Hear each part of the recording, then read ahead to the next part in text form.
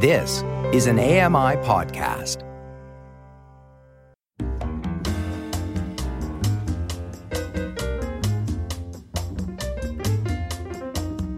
Welcome to My Life in Books, Authors Talking Books, presented by blind writer and broadcaster Red Sale from his home in London, England. John Kay is a British historian with an international reputation for writing accessible biographies of India, the Far East and China. In his new book, Himalaya, Exploring the Roof of the World, he presents us with a meticulously researched and very characterful history of one of the world's last great wildernesses, and in particular of the bizarre discoveries and improbable achievements of its pioneers. But it's also the portrait of an area the size of Europe that continues to be riven by conflict and is under increasing environmental pressure. Throughout its history, it's mesmerised scholars and mystics, sportsmen and spies, mapmakers and pilgrims, all of whom have mingled with its farmers and traders on the roof of the world. Drawing on a lifetime of exploration and study of the area, John Kay makes the case that this is one of the most essential and endangered wonders of the world. Before we meet John, here's a clip of Nick Holbeck narrating the audiobook version of Himalaya. History has not been kind to Himalaya. Those acquainted with our spherical planet's most spectacular protuberance have been tempted to appropriate it. Buddhist India claimed Himalaya from the south, Islam put roots down in its western approaches, Mongols and Manchus rode in from the north, and from the east an irredentist China continues to engross what it prefers not to call Tibet. Empires have here collided, cultures clashed. Surveyors staked out frontiers, hunters decimated the wildlife, and mountaineers bagged the peaks. Machinery is now gouging out the minerals. A jumble of borderlands and buffer states on the map, Himalaya is quite unlike, say, Amazonia, Australia, or most of the world's other distinctive ecozones. Another of them, Antarctica, when threatened by international rivalries in the 1950s, was demilitarized and apportioned into national study zones by mutual agreement. Himalaya, being no less fragile and just as globally significant, would benefit from a similar consensus, but it's unlikely to emerge. Antarctica has no history and no native Antarcticans. Himalaya has much history and many native Himalayans. The most we can hope for is a wider recognition of the region's physical integrity as the only high-altitude ecozone. The clashing of cultures, ideologies and empires on the roof of the world has long been matched by a comparable variety of competing reasons for taking Himalaya seriously. But in trying to do justice to all these interests, this book may seem as disjointed as the Himalayan skyline. It can't be helped. John Kay, welcome to My Life in Books. Thank you very much, Red. Nice to be here. The first thing that I found in reading your latest book is that I have been pronouncing Himalaya incorrectly all my life. Could you just tell us how we should be pronouncing the word and why? There's been a lot of debate about this, and in fact the first ever meeting of the Himalayan Club in 1929, one of the first things they had to deal with is how to pronounce Himalayan or Himalayan. And the general consensus nowadays seems to be that Himalaya, with a long first A, identifies a region, whereas Himalayas is a collection of mountain ranges. Himalaya is obviously an anglicised pronunciation. The word Himalaya is actually from the Sanskrit. Hima means snow, and Alaya means a land, a region, an abode, a realm. So a realm, an abode of snow. And it refers not just to one or two distinct mountain ranges, but to the whole of that kind of bruised area in the heart of Asia in a physical map. It's usually either purple or white, which is above 10,000 feet or 3,000 meters above sea level. So it's the highest kind of protuberance on the face of our planet, and it's a vast area, probably about 2,500 miles from east to west and about 500 from north to south. A lot of it is comprised by Tibet, but also all the surrounding kingdoms and principalities along the main Himalayan channel. We still use Himalayan for the adjective, Himalayan obviously, and for Himalayas for the plural, but when referring to the whole area it's called Himalaya, and it's pronounced like that.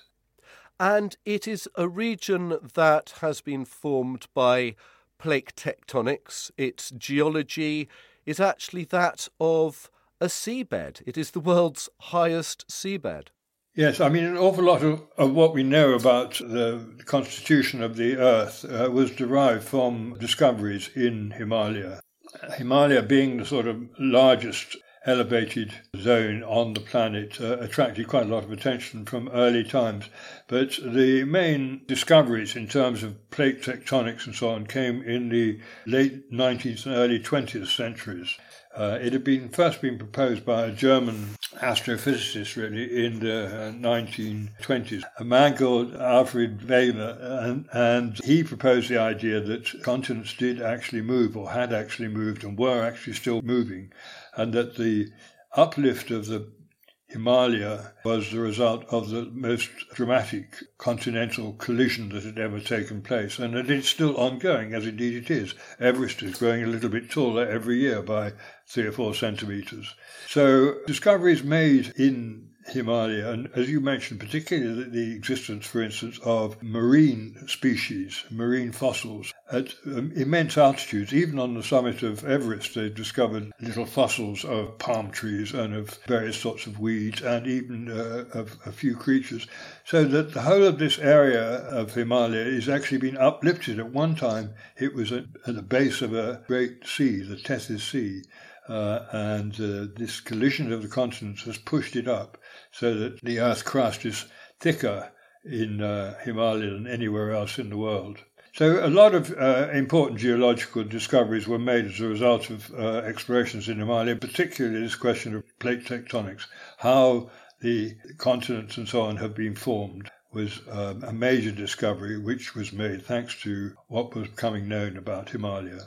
And as you say, a lot of the early exploration of the 19th century was driven by fossil hunters such as Hugh Falconer, going out trying to fill in the gaps in human knowledge as to where we came from. And those early expeditions by the Royal Geographical Society and by amateurs really did fuel the public interest and led to more and more people going out and poking around. Yes, I mean, there were, in fact, problems about being an explorer in Himalaya, that most of the region was closed to foreigners throughout the 19th century, and it really was only open to easier travel for non-Asiatics by the infamous Young Husband expedition of 1904, when a British-led army or small army force, about 3,000 men with machine guns and so on, fought their way from India, from Darjeeling in the north of Bengal, across the Tibetan plateau to Lhasa, and imposed a rather one-sided and punitive treaty on the Tibetans, which meant that the British thereafter had some influence over Tibetan politics and could gain permissions for mostly British travellers to explore the region. Before that, you mentioned Hugh Falconer, who was a paleontologist. He was interested in fossils, and he was particularly interested in the origins of life on Earth and the development of life on Earth. He was a contemporary, indeed an acquaintance of Charles Darwin's, based in the northwest of India. He was actually originally a botanist, so he was kind of running an outstation of the botanical gardens in Calcutta, and there discovered extremely rich deposits of fossilized bones, particularly of he was particularly interested in the bones of animals that were extinct. In other words, a lot of these species that he was discovering no longer could be recognized in today's fauna, and he proposed all sorts of theories about the development of species at the same time as Darwin was doing his own work on the subject. So Himalaya made quite an important contribution not only to geology but to studies of life on Earth. And as you say, unfortunately, not all the human interventions have been as benign or scientifically driven. The area has been a contentious one between various empires for centuries. You mention the Young Husband expedition of 1904, which was all bound up in what was known as the Great Game between Russia and Britain for control of the area north of India. And, of course, there have also been Chinese incursions for many centuries, Sikh incursions from north, south, east and west as people try to control what is a vital trade route, but also what is a vital source of water.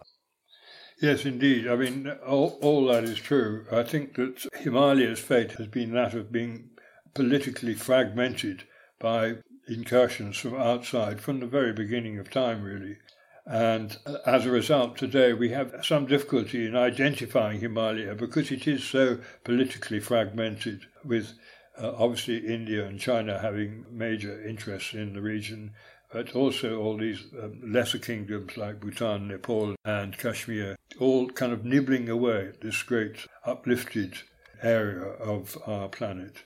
And as you say, a lot of these attentions were not very welcome, really. Even today, I mean, it's appalling what's happening to Himalaya as a result simply of political encroachment and, of course, things like tourism and mountaineering and so on.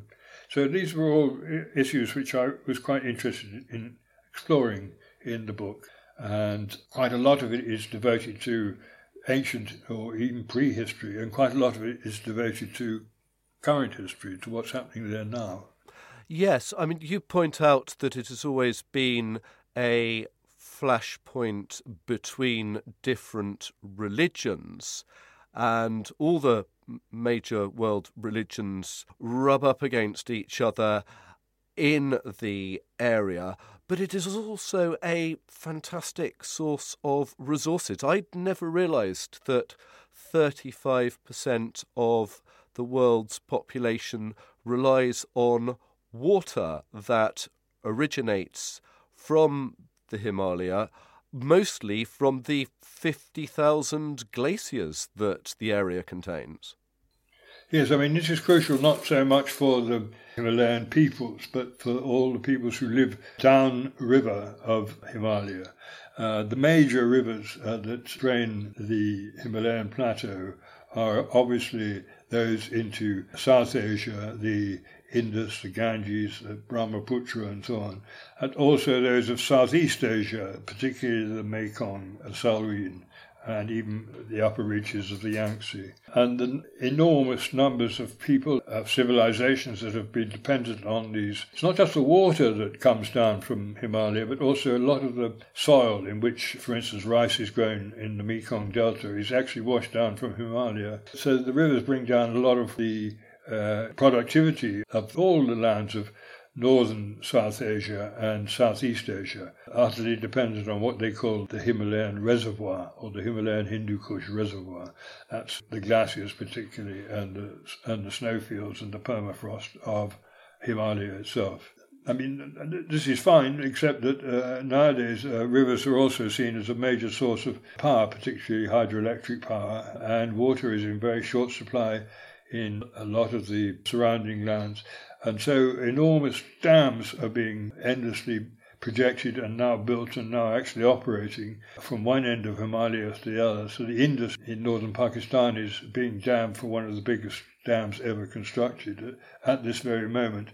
And at the other end of the Himalayan chain, the Tsangpo, that's the Tibetan river, which becomes the Brahmaputra in India, that too is being dammed with a series of dams which will produce more electricity than the Yangtze Three Gorges Dam, which will mean the waters of these rivers being redirected from the Brahmaputra, which flows through Assam in India, to northern China, where they have a desperate shortage of water. So the water is crucial, but very much endangered by all this development. I mean, obviously other things contribute, but the dams are one of the real problems.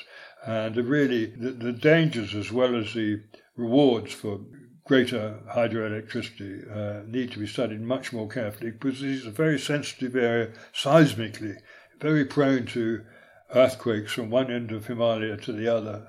So the dangers are enormous, but at the moment the dam builders seem to be able to do pretty much what they want.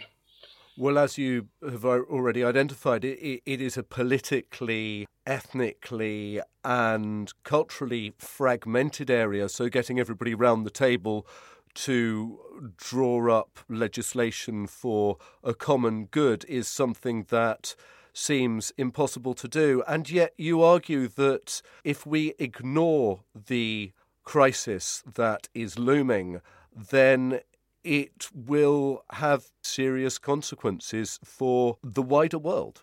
Yes, of course. I mean, I've forgotten how many billion people it is that depend on the Himalayan reservoir, but I think it's something like 3 or 4 billion people. Yes, it's politically very sensitive. What happens in Himalaya has repercussions way beyond. But my point really is that we need to do something about this, and the parallel I try to draw is with other unique ecozones. Himalaya is the only high-altitude ecozone on our planet, and it deserves the same sort of protection as we currently extend to, or try to extend to, Antarctica, for instance. Antarctica is an equally sensitive environment and might well have been as heavily exploited as Himalaya has been if it hadn't been for a series of agreements in the mid-20th century whereby all those powers who had an interest, a scientific, political interest in Antarctica got together to agree on a regime of restricting settlement and pollution and so on. And so any extraneous materials or rubbish or whatever that goes into Antarctica has to be re-exported. It can't be left there. And the whole of Antarctica is depoliticized, demilitarized and so on. We need some sort of agreement, ideally, which covers the whole of Himalaya in the same way. But it's more tricky because, well, in the Antarctic there are no natives, there are no Antarcticans, and of course in Himalaya there are quite a lot of peoples who are involved. And it's an area that has beguiled travellers through the centuries, and you have mined the accounts of countless people who have journeyed there. And what really comes through is just how seduced they, and I think you, have been by what is a unique and beautiful area that is very spiritual. There are prayer flags and monasteries and beautiful vistas, and we find ourselves questioning whether those who actually live there see through the same eyes as the travellers who are passing through. Yes, I mean, that raises the interesting question, which several travellers in Tibet have raised from time to time, is to what extent the belief systems, and in particular Vajrayana Buddhism, Tibetan Buddhism, has been influenced by the terrain. In other words, I think it was the great Italian Tibetologist and Buddhist Giuseppe Tucci, who travelled in western Tibet in the 1930s, who suggested that it was the ferociousness of and the beauty of the setting which explained to some extent the Tibetans' love of mysticism, of miracles, and the obsession with demons and extrasensory activities, that the scenery, that the location, in a sense, inspired these beliefs. And I think a lot of the attraction of Tibet for foreigners was this extraordinary, what Tucci called Lamaism, what we now call Tibetan Buddhism, which is such a unique religion in itself, but also which depends so heavily on kind of mystic engagements, on miracles, on unlikely feats of endurance, and which gives to the mountains an extraordinary power. Nearly all the peaks in Himalaya, the highest peaks, are not only reckoned to be the residents of deities, they are themselves considered gods, deities, and so pilgrimage to the most revered sites, and particularly the mountain peaks, is a defining characteristics not just of Tibetan Buddhism, but also of all the other religions that are followed within Himalaya, particularly, of course, Hinduism and even Islam to some extent. So this reverence for the environment is not something that the outside world is trying to impose on Himalaya. It is something which Himalaya itself has long recognized. And, the idea of climbing mountains, for instance, never really occurred to the Tibetans. They thought the mountains were so sacred they should process round them in pilgrimage, but not attempt to get on top of them. The sort of foreigners' obsession with conquering peaks was totally alien to them. They respected the scenery, the environment, and so on so much that they saw attempts to climb mountains as, in a way, disrespectful.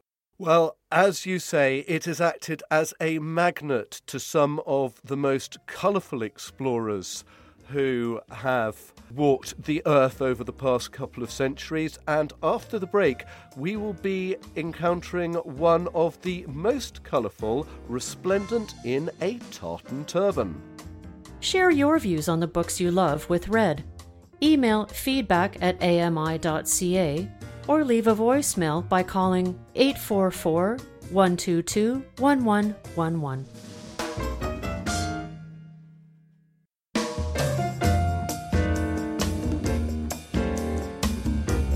Welcome back to My Life in Books. This week I'm in conversation with John Kay about his new book, Himalaya, and some of the very colourful characters who have explored that region. John, one of the most outlandish explorers of the area was a man called Alexander Gardner, who was very active at the beginning of the 19th century and was an American mercenary resplendent in a tartan turban. Yes, in fact, that was the title of a previous book of mine, published about 5 years ago, called The Tartan Turban, The Search for Alexander Gardner. His was such an interesting story, and it was actually so difficult to try and disentangle the fact from the fiction that it merited its own book.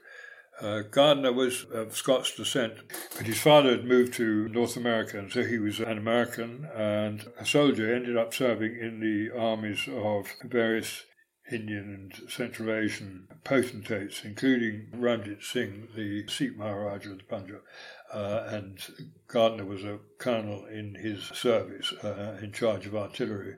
But before that, he had performed a most amazing journey, which always intrigued me, and which a lot of people thought was, if not exaggerated, actually fictionalized, when he did a sort of circuit of the whole of what is Western Himalaya, up through Afghanistan and round into what is now Xinjiang in Western China, and then round to Kashmir and Ladakh, and back down into what is now northern Pakistan. So he did a complete circuit of the Western Himalaya at a very early time when practically nothing was known about this region. He subsequently, as I say, served under Ranjit Singh as a colonel of artillery, and then when Ranjit Singh's empire collapsed in the 1840s, he transferred his allegiance to the new Maharaja of Jammu and Kashmir, and spent his retirement there. And although very few accounts of Gardner from people who've met him are available, there he did meet quite a few, mostly British visitors and so on, who actually sought him out. He'd become a bit of a legend, this extraordinary character who wore his tartan turban and came to be an American and had had this extraordinary life as an adventurer, mostly in Central Asia. And they wrote down his reminiscences of his travels and so on, and it's only from their pens that we actually know about Gardner's life and his achievements.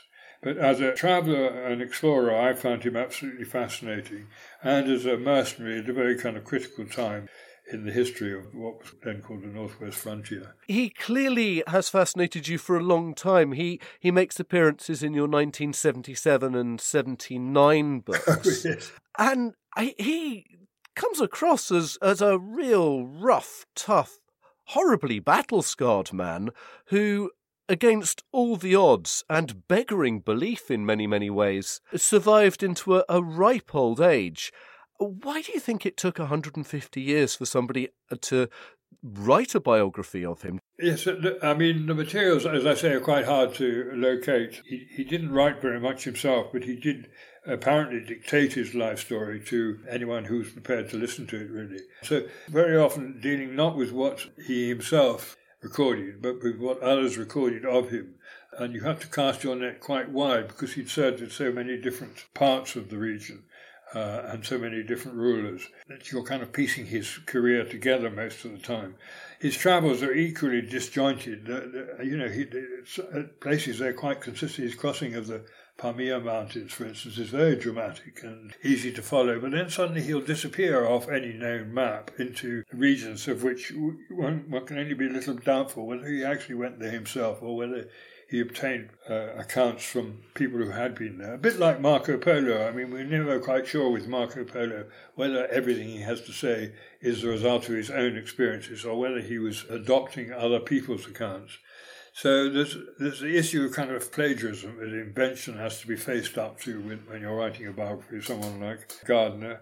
And also there's some very shady periods in his career when he certainly was involved in activities on behalf of one ruling prince or another that were very unsavoury indeed. And he certainly had blood on his hands, and certainly he was a man of few scruples, put it that way. So he's not always an inviting subject for a biographer, and certainly it's a lot of hard slog involved. I was very fortunate in that, unusually for this book, I had the use of some researchers, which is not usually how I work.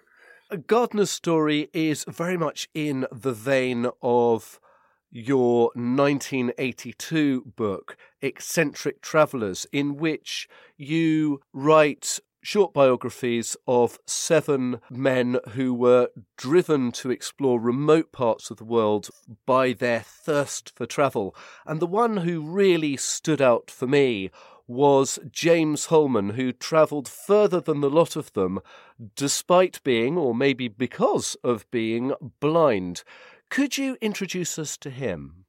Yes, James Holman is one of my absolute favourites. At the age of 25, he was a lieutenant in the Royal Navy and living a perfectly normal kind of life. And then we don't know exactly why, but somehow he lost his sight entirely. So until the age of 25, he'd been sighted. He had a rich kind of visual archive already. And then suddenly he could see nothing. And he had to be retired from the Navy and undergo all sorts of medical treatments and so on to try and restore his sight. But it was never successful. And so he resigned himself to a life of, he thought, of boredom. And then he suddenly decided he would travel. That the fact that he couldn't see should be no disadvantage to a traveller who had a rich kind of visual archive. And he made a short journey to the Mediterranean. He spoke no foreign languages. He travelled without a servant or without a companion at all, and yet still seemed to manage quite well. And that was really just the beginning of what was then the rest of his life was spent on the road, travelling. He wanted to go everywhere. He wanted to see everything. And he always maintained that the fact that he couldn't actually see anything at all was an advantage because his senses were sharpened and he could present a more convincing picture of where he was from the senses that he did have without over-reliance on the visual on sight, which he thought that was a fault of other travellers. And you quote something that Holman says, which I think is a real insight into his character, and that is the desire for locomotion is for him a new sense, a compensating principle for the loss of his sight. And he was a remarkably resilient and optimistic and resourceful man. Yes, absolutely amazing, absolutely amazing. So after this first kind of trial run in Europe, he set off for Russia aboard a ship which it was involved in a collision in the mouth of the Thames as it left the British Isles. And he found himself in the unusual situation of having to pilot the ship himself, although he couldn't see at all where he was going, relying entirely on directions from other members of the crew. And that sort of kind of helped his confidence a bit. And then when they sailed to St. Petersburg and he went ashore there, and there he met up with another English traveller whose sight was perfect, but who was completely deaf. And so James Holman, this ex-naval lieutenant, and this companion set off to travel from St. Petersburg to Moscow, Holman being able to see nothing whatsoever, and his companion, whom he never identifies, being totally deaf, and became quite a star turn on the road to Moscow. Then in Moscow they split up, and Holman decided to continue on to... He wanted to see if he could reach Siberia, and so he embarked on one of the longest transcontinental journeys on record, right across Russia to the Pacific coast. And it was brutal countryside that he was crossing.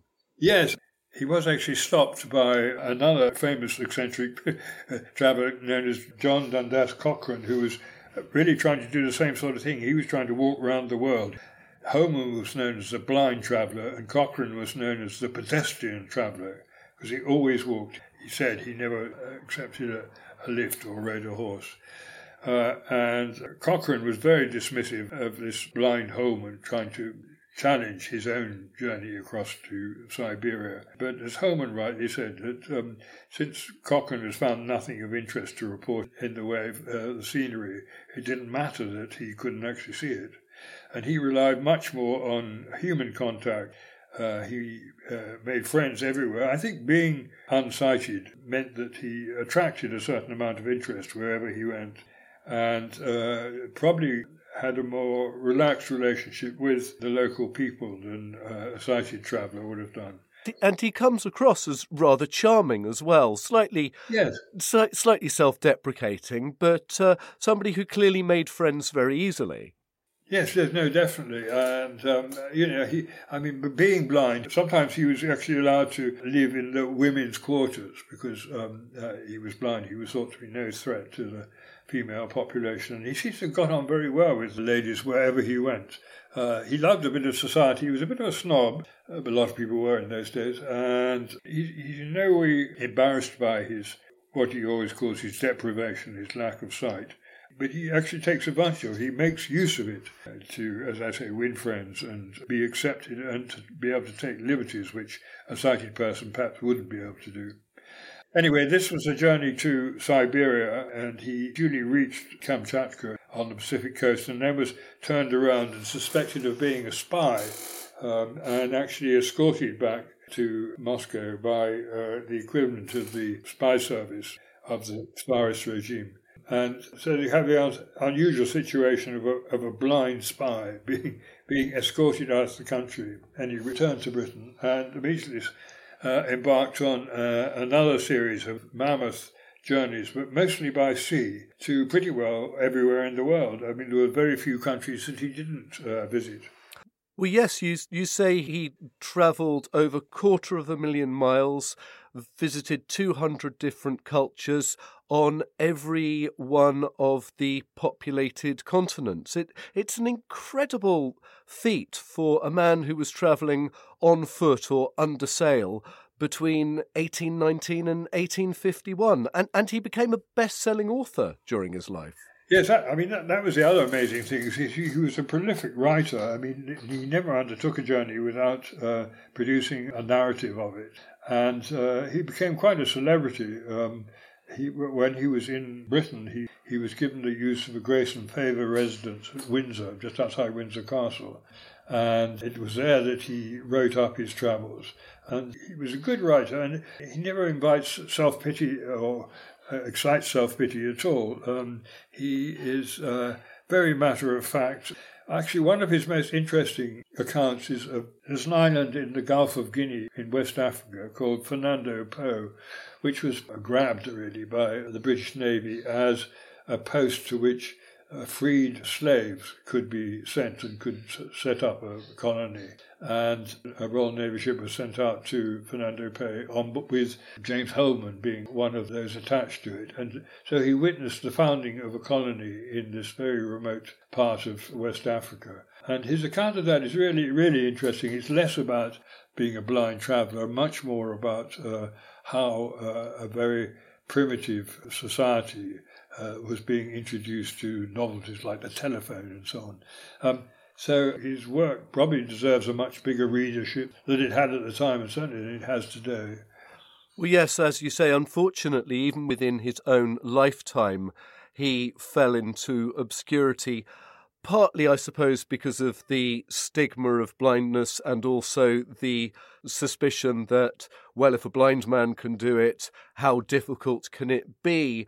But you rediscovered him and actually have helped create a legacy that I think James Holman would be very proud of. Because an author called Jason Roberts read your account of James Holman's life, he then set out to write a longer biography of James Holman called A Sense of the World, which was picked up by the San Francisco Lighthouse for the Blind, who have now established an annual award to fund 3 blind adventurers in their own quest to change the perception of blindness and explore the world. You must be quite proud of that. Well, I mean, he should be proud of that. That's absolutely brilliant. I'm delighted to hear about that. I mean, Holman's contention all along is that a blind person is not incapacitated in any way. It actually, his capacity is increased by the fact that he can't see, because he's not so reliant on visual observation as other people, and is much more sensitive to touch and smell and sound and so on. And it seems to me that someone without sight and willing to take a certain amount of risk is in a very advantageous situation when it comes to travel, particularly in unexpected parts of the world too. So good for the people in San Francisco. Yes, good for them. That's wonderful. There's a great vogue for repeating great travellers' journeys. I would love to hear of someone who wants to replicate some of his journeys, particularly the one across Russia, and someone who's unsighted. That would make it a fascinating book and account. Well, you're giving me ideas for maybe a year off, who knows? Eccentric Travellers is one of several of your books that have been recorded in audio, either by the RNIB Library in Britain or the CELA Library in Canada for the benefit of blind and partially sighted readers. And after the break, we'll come on to talk about the commercial audiobook version of Himalaya, which has just been made. This is My Life in Books on AMI Audio with Red Sail. We're back in a moment.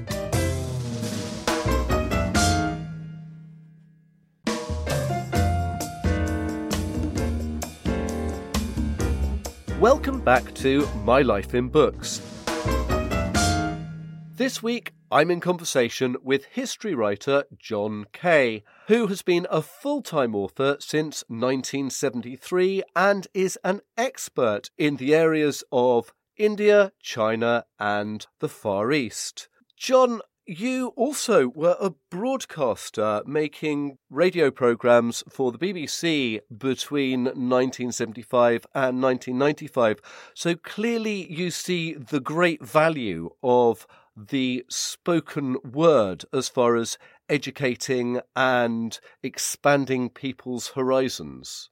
Yes, I enjoyed broadcasting. As you say, I think I made something like, well, certainly more than 100, mostly documentaries, but also dramatised narratives in the 1970s and 80s and 90s.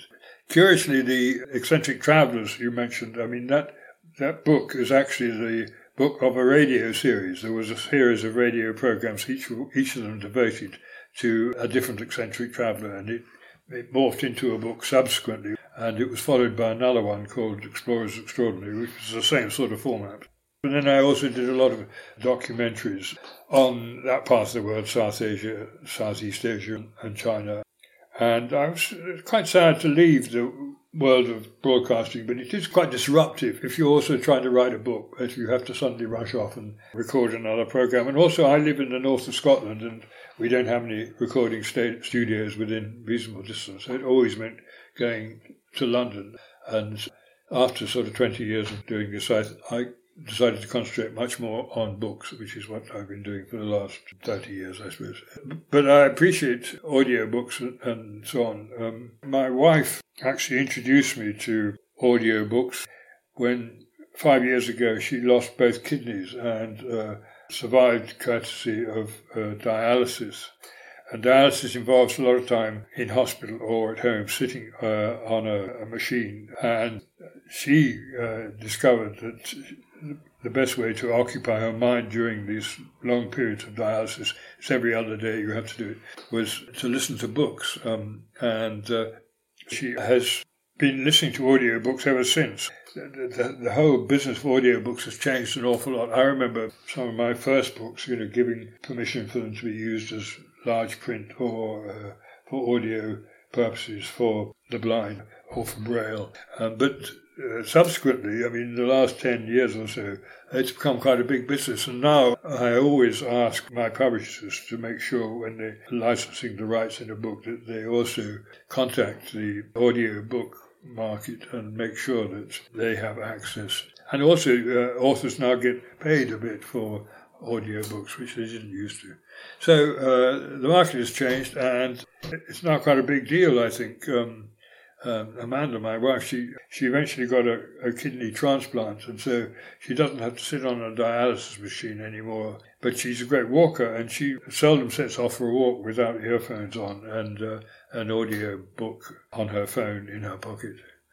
So we're quite enthusiastic about audiobooks.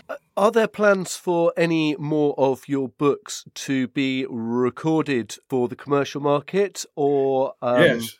I'm pressing for this very much, and I hope more of them will be.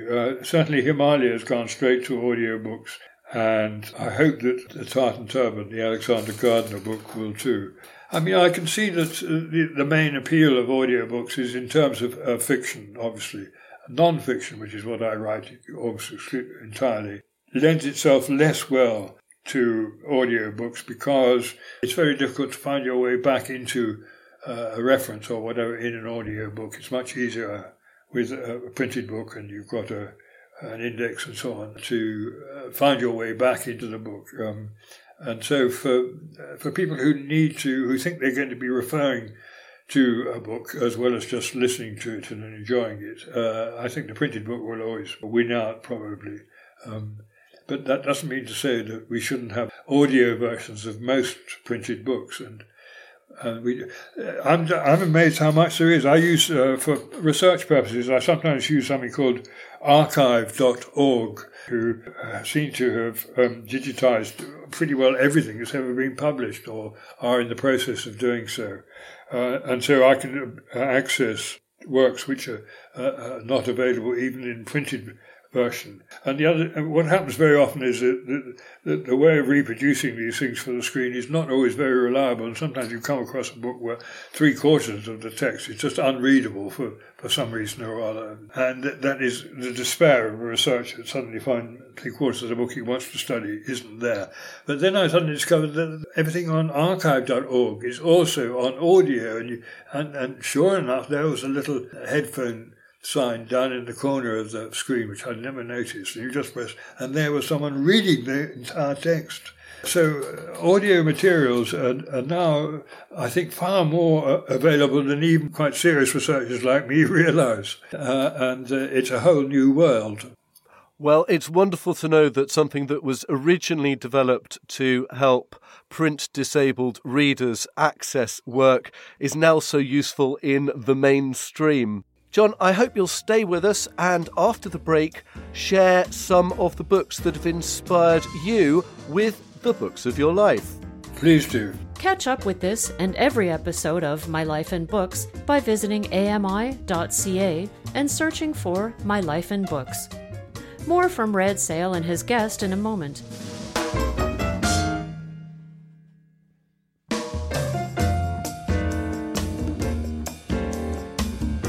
Welcome back to My Life in Books. And now it's time to share the books of John Kay's life. John, was there a book that you read as a youngster that made you fall in love with reading or want to become an author? It was a book published in the late 1890s and written by a man called Joshua Slocum, and it's called Sailing Alone Around the World.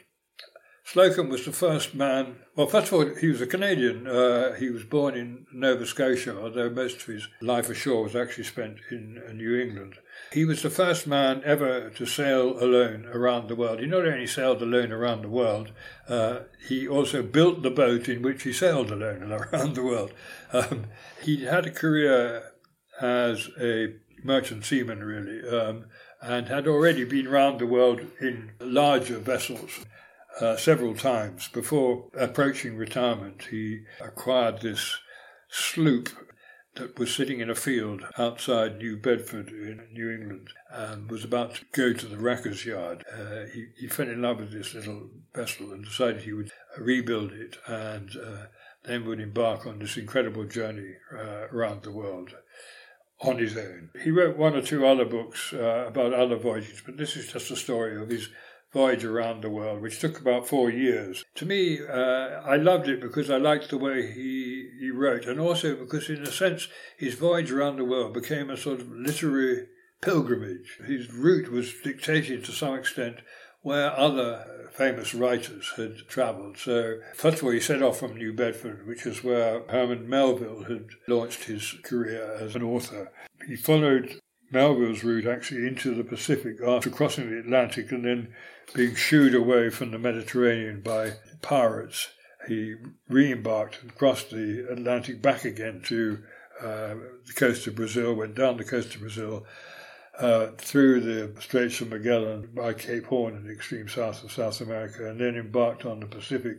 And this was pretty much the route that Herman Melville had taken and on which he drew for his Moby Dick.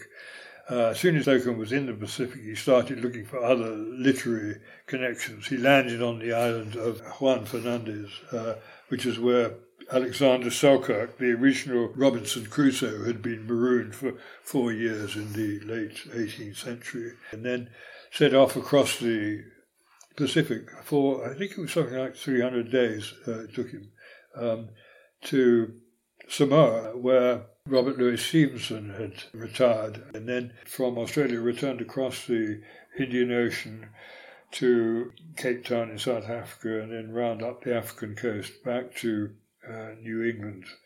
As I say, it took him about 4 years, and then he wrote this account of it, and I loved it because I loved the way he wrote, and I loved the fact that he just went ahead with this enterprise with really very little backing and very little prospect of actually success, but he was successful, and the book itself became a bestseller and has seldom been out of print since. So Joshua Slocum, Sailing Alone Around the World, I mean, it's full of dramas and excitements and wonderful observations.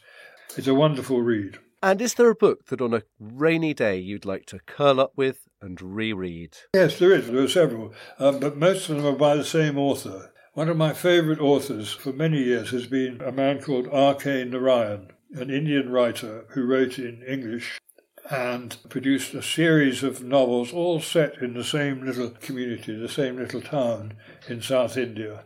R.K. Narayan was born in Madras but spent a lot of his early life in Mysore, and the fictional town of Malgudi, where all his novels are set, is almost certainly modelled on Mysore. He produced a series of novels, and they're all quite short and they're very easy to read. He never uses complicated constructions or long words where he doesn't have to. And it's a kind of minute observation of life in a small South Indian town. He's a very simple writer, really, but totally wonderful. The most popular of his books is a book called The Guide. I don't want to spoil the story for anyone by relating it here, but it's a superb creation, and it almost makes me weep even when I think of it. Another of his best books is The English Teacher, which is about a young man who loses his wife after 4 or 5 years. She dies, and he then is distraught and tries to rediscover contact with her by going to a medium, to seances. So the book is really about how we deal with bereavement and grief. And finally, is there a book you've read recently that you'd like to share with the listeners? Yes, I'm reading it for the second time. This is a novel by a Kashmiri writer called Basharat Peer, and the book is called Curfewed Night. It was published about 2 years ago, I think, and it's a book about Kashmir today and about the terrible repression and dissent that's been simmering in that beautiful valley ever since the late 1980s. Pierre, when he left school, he became a journalist and moved to Delhi, and then he returned to Kashmir after this intifada, this rebellion against Indian rule, got underway in the late 1980s. And there have been a lot of books on contemporary Kashmir, and most of them are very depressing reading. Basharat Peer is a brilliant writer. Of all the books on Kashmir that are around today, I would strongly recommend Curfewed Night. Beautifully written and beautifully told. John Kay, thank you so much for sharing your passion for literature, for travel, and of course for the Himalaya with us today, and for being a guest on the show. Thank you very much indeed, Red, and I've enjoyed it very much, and I hope I haven't banged on it for too long. Not in the least, not in the least.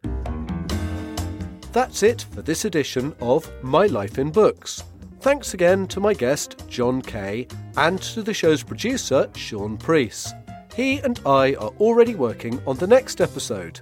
So don't forget to tune in, same time, same place, to hear another top author talking books. In the meantime, if you'd like to drop us a line or leaf through our back catalogue, here's how.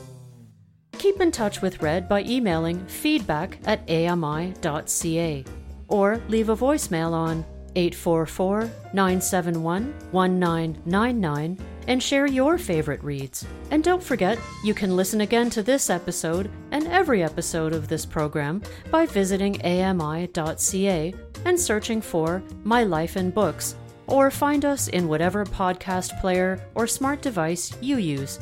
Catch you next time. The Walrus is Canada's conversation, and you're invited to take part. Download AMI's Voices of the Walrus, where professional narrators read selected articles from the magazine. Available wherever you download your AMI podcasts.